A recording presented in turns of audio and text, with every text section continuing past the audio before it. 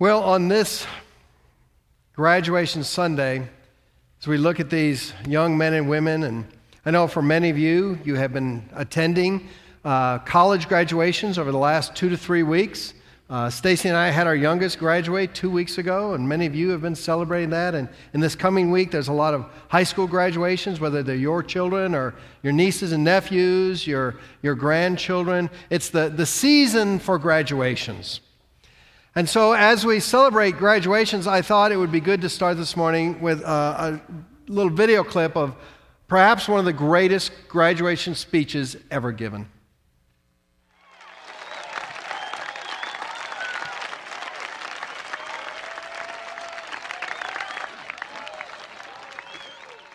Thank you very much. Thank you. Thank you, Dean Martin, President Sinclair, and members of the graduating class. I have only one thing to say to you today. It's a jungle out there. You got to look out for number 1, but don't step at number 2. And so, to all you graduates, as you go out into the world, my advice to you is, don't go. It's rough out there. Move back with your parents. Let them worry about it.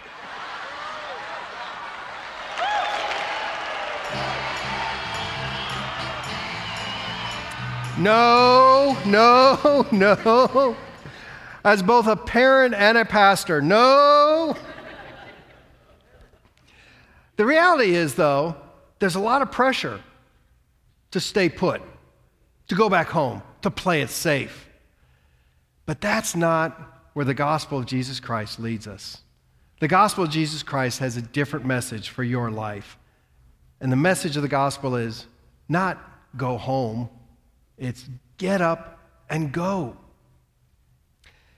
As I was thinking about all the different stories in the gospel about people who are called to get up and go, I thought today I want to share with you the story of one of the heroes of the Old Testament, a woman named Ruth.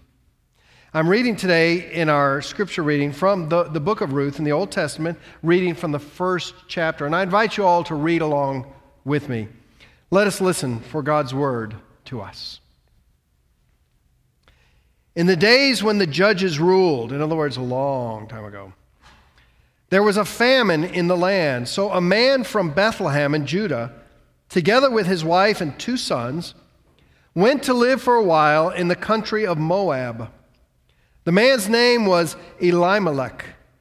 His wife's name was Naomi, and the names of his 2 sons were Mahlon and Chilion.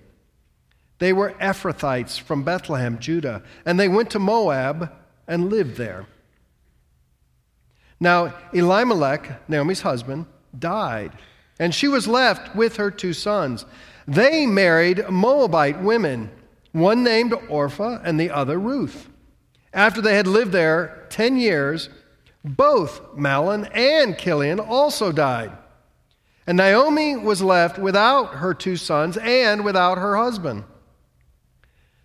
When Naomi heard in Moab that the Lord had come to the aid of his people, providing food for them back in Bethlehem, she and her daughters-in-law prepared to return home from there. With her 2 daughters-in-law, she left the place where she had been living and set out on the road that would take them back to the land of Judah. Then Naomi said to her 2 daughters-in-law, "Go back, each of you, to your mother's home. May the Lord show you kindness, as you have shown kindness to your dead husbands and to me. May the Lord grant that each of you will find rest in the home of another husband."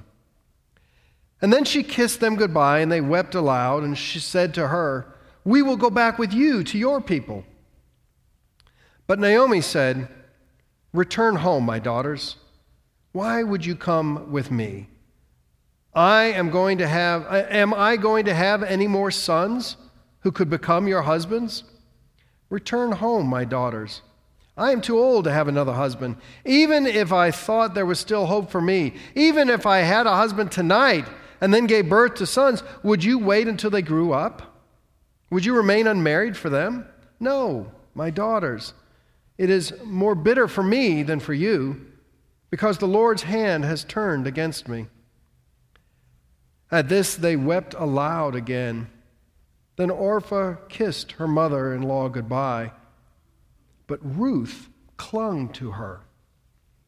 "Look," said Naomi, "your sister-in-law is going back to her people and her gods. Go back with her."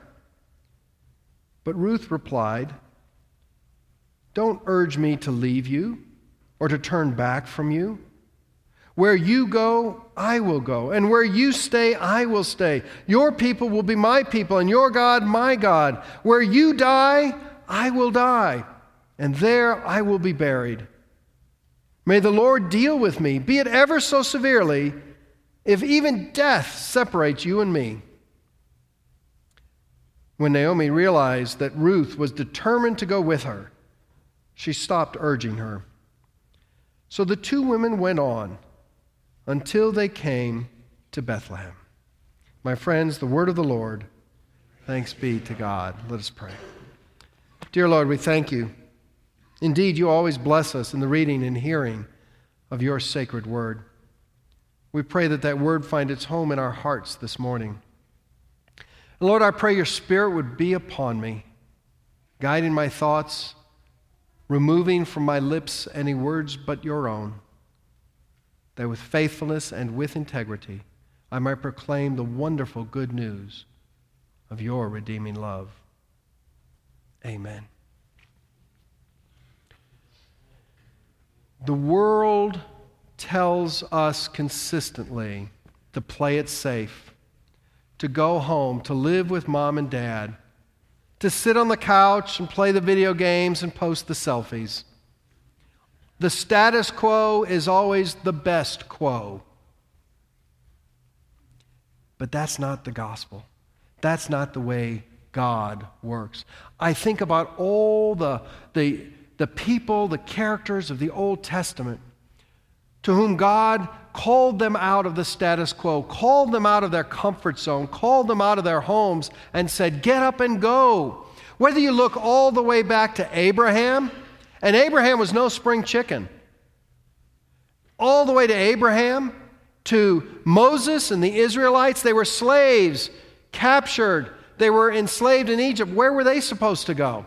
And he said to get up and go. Or you've got Joshua crossing over the Jordan to take command of the promised land. Get up and go. Be strong and of good courage. In the New Testament, you've got Jesus saying to the disciples, "Come, follow me."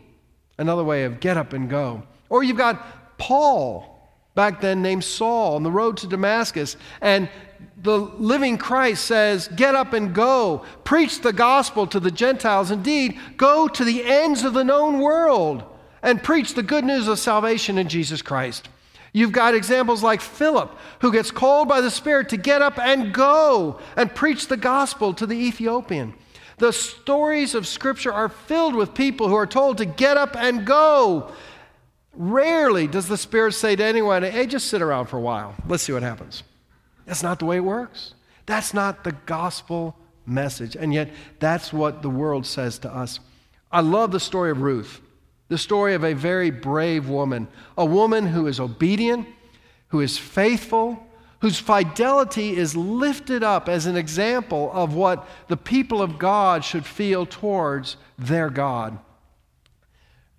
You've got Naomi and her two daughter-in-laws, Orpah and Ruth, and they're living in a strange land.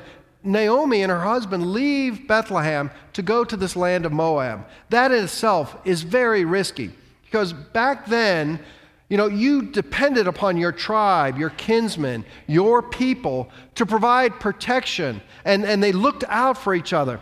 Suddenly, because of the drought and the famine, they have to leave and go to Moab where they don't know people. And there's no one there looking out for them. They were living in Moab. We would call them illegal aliens.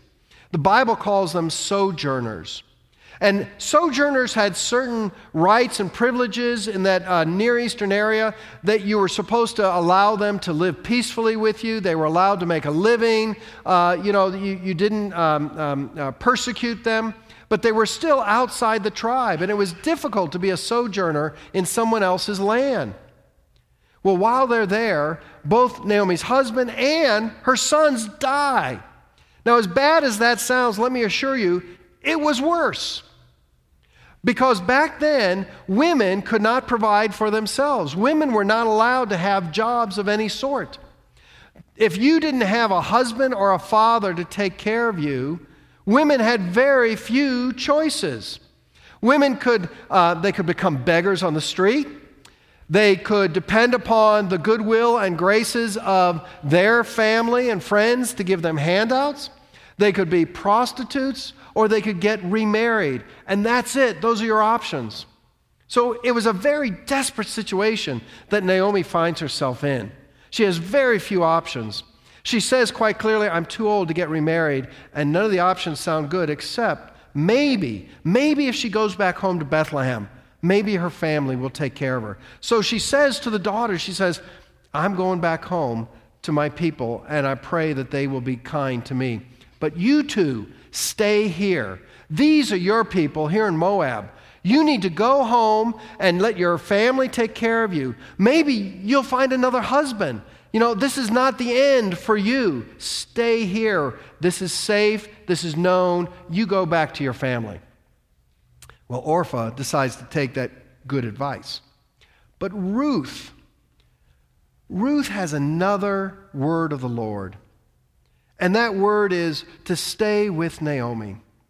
Naomi, her mother-in-law, has cared for her, has loved her, has provided for her. They obviously have a great relationship, the kind of relationship I'm sure every mother-in-law wishes they had with their daughter-in-law.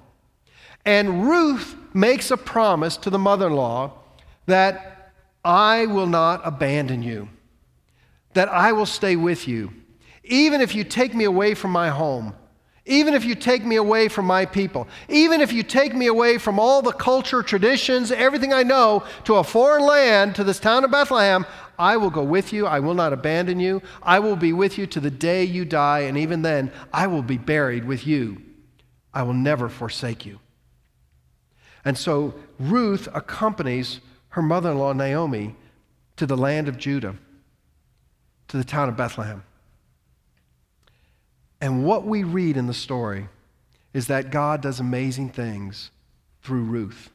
Because of her courage, because of her willingness to get up and go, because of her willingness to be faithful to Naomi, because of her willingness to go on this adventure, she meets Boaz, and they marry. And they have a son who has a son who has a son, and that son turns out to be King David. And it is through Ruth that the Davidic kingship and eventually our Lord Jesus Christ's lineage comes through Bethlehem to Ruth and Boaz. God was using this whole situation to create the opportunity for the Davidic covenant and the birth of the Messiah. Now, Ruth and Naomi had no idea what God was up to, but the point was that Ruth did not take the easy way, the known way, the stay-at-home game. She said, where you go, I will go. The world is going to tell you to play it safe. The gospel is going to tell you, get up and go. You are way too young to remember the name of David Livingstone. David Livingstone, along with Spear and Moffat, those are kind of the three historic names, Spear, Moffat, and Livingstone, for Presbyterian missionaries in the world. David Livingstone was born in 1813, just a little before y'all. 1813, back in Blantyre, Scotland. It's a mill town, blue-collar, working-class people, and he was one of 10 children. And his father worked in the mill, and all the boys were expected to grow up and go to work in the mill. That's just the way it worked. But David Livingstone heard another voice. He heard the call of God on his life to do something more than that. So he went and worked in the mill, very difficult work, for 14 years, saving every penny he could. And with that money, he then paid his own way through the University of Scotland in Glasgow. Yes, that's right. He paid his own way. When he was he studied science and medicine. And when he was graduating, there were some professors and some folks who were going to set him up as one of the premier physicians in Scotland. He was going to be a very wealthy, very prominent man and really have as luxurious a life as you could have had in the 1850s in Scotland. He would be the man. But he had a conversation over tea one day with two guys from the London Missionary Society. And they talked to him about Africa. And they told him of the great need and the poverty in Africa and how desperate and hopeless people were and the great need to send missionaries to the interior of Africa. Now, David Livingstone could have played it safe. He could have gone back to Scotland. He could have been wealthy. He could have been famous. He could have been the top dog in Scotland. But instead, he listened to the voice of God that said, get up and go. And he went to Africa. And he traveled throughout Africa. He's mainly credited with bringing the gospel to the interior part of Africa that today we call the nation of Malawi. It wasn't called that back then. But he brought it to Malawi, where he converted the chief and the chief's family to Christianity. And through that, of course, the whole tribe eventually became Christian. And then he called for more missionaries and doctors and teachers. And they started building schools and hospitals and more churches and a seminary in Malawi. And in honor of David Livingstone, to this day, the capital of Malawi is Blantyre, Malawi, just like where David Livingstone was in Blantyre, Scotland. And if you go to Malawi, you have this wonderful indigenous African culture until they go to church, and suddenly it's Scottish Presbyterian. And they even have a little Scottish brogue going on, you know? It's a little unusual, but this man had such influence over thousands and thousands of people. And not only that, David Livingstone traveled east and west across Africa 4 times, establishing trade routes and what would later become transcontinental roads and railways that opened up Africa to commerce and to industry and all these things. David Livingstone discovered Victoria Falls, the largest waterfalls in the world. Can you imagine what it must have been like for him walking out of the brush and suddenly there's Victoria Falls?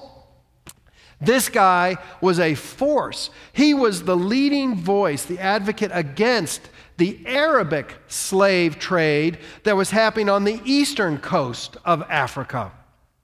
This man literally saved millions of lives, helped develop an entire continent, brought the gospel of Jesus Christ into Africa. He could have stayed home. But he heeded the voice to get up and go. You stand on the threshold of a new beginning, new opportunities, new possibilities, new adventures that we can't even imagine wait for you out there. Hear the word of God. Be strong and of good courage. And then get up and go.